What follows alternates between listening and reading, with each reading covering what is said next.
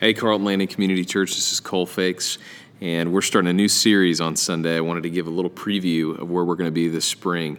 We're going to be studying the Gospel of Matthew in a series called Disciples. And the focus of this series, quite simply, is to learn and to grow in what it means to be disciples.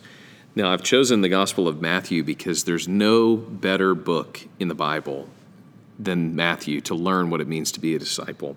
See, Jesus called his followers disciples, and a disciple is something more than just a follower or a friend. A disciple is an imitator, someone who's been transformed into the image of their master.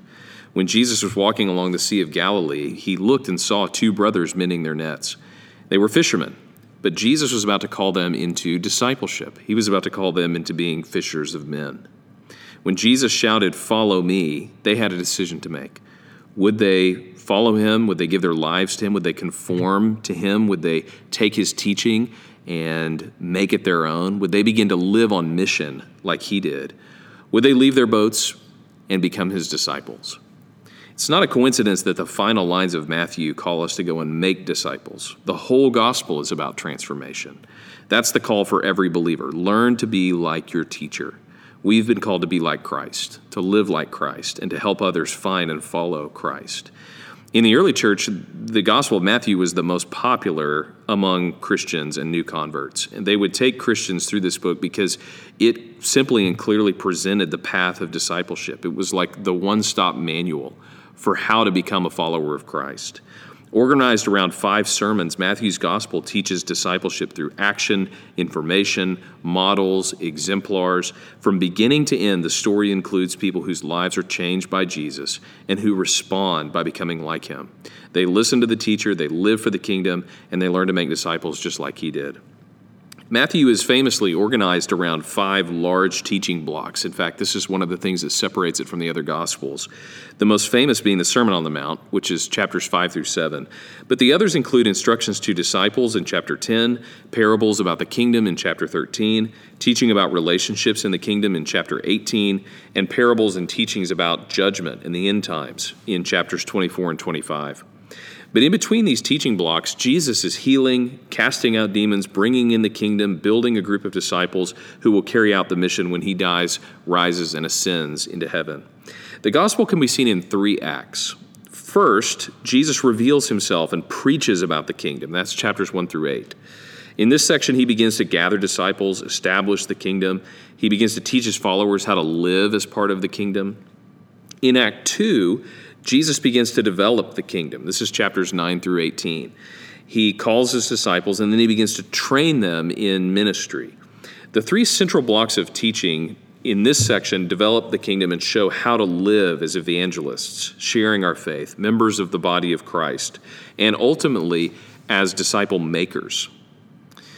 It's interesting that in these chapters you get the only time the word church, which is the Greek word ekklesia, is mentioned in the Gospels. First, in chapter 16, verse 18, with the great confession, Peter says, "You are the Christ," and Jesus looks at him and says, "On this rock I will build my church."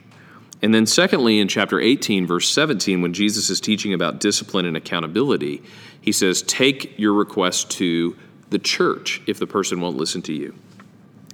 In the final section, Act 3, Jesus points to the future of the kingdom. This is chapters 19 through 28.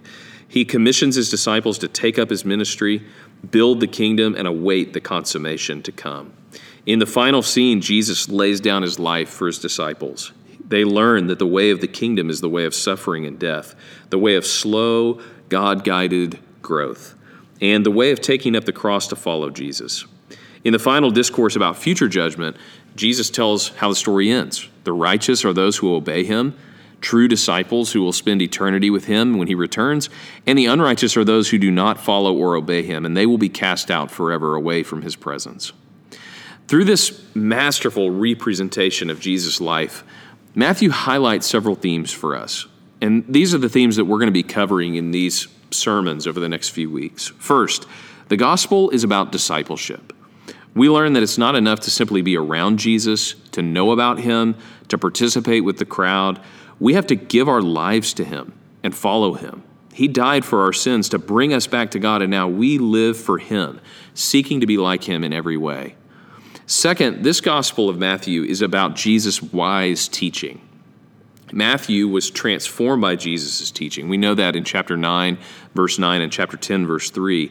And in writing this, he wants to ensure that we are also changed by Jesus' teaching.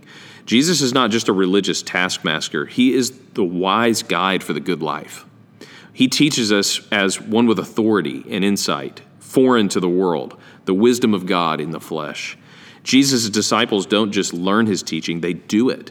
And if we want to follow him, we must listen to what he says and put it into practice. Third, this gospel is about action. One of the most famous passages in the Gospel of Matthew is the Great Commission at the very end.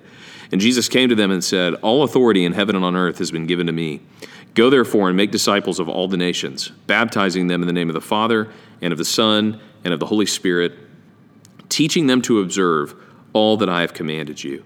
And behold, I am with you always, even to the end of the age." Matthew 28, 18 through 20. These are the marching orders for the disciples of Jesus. We are to take action. Go, make disciples by evangelizing the lost and discipling the found. We're empowered by all authority in heaven and earth for this mission.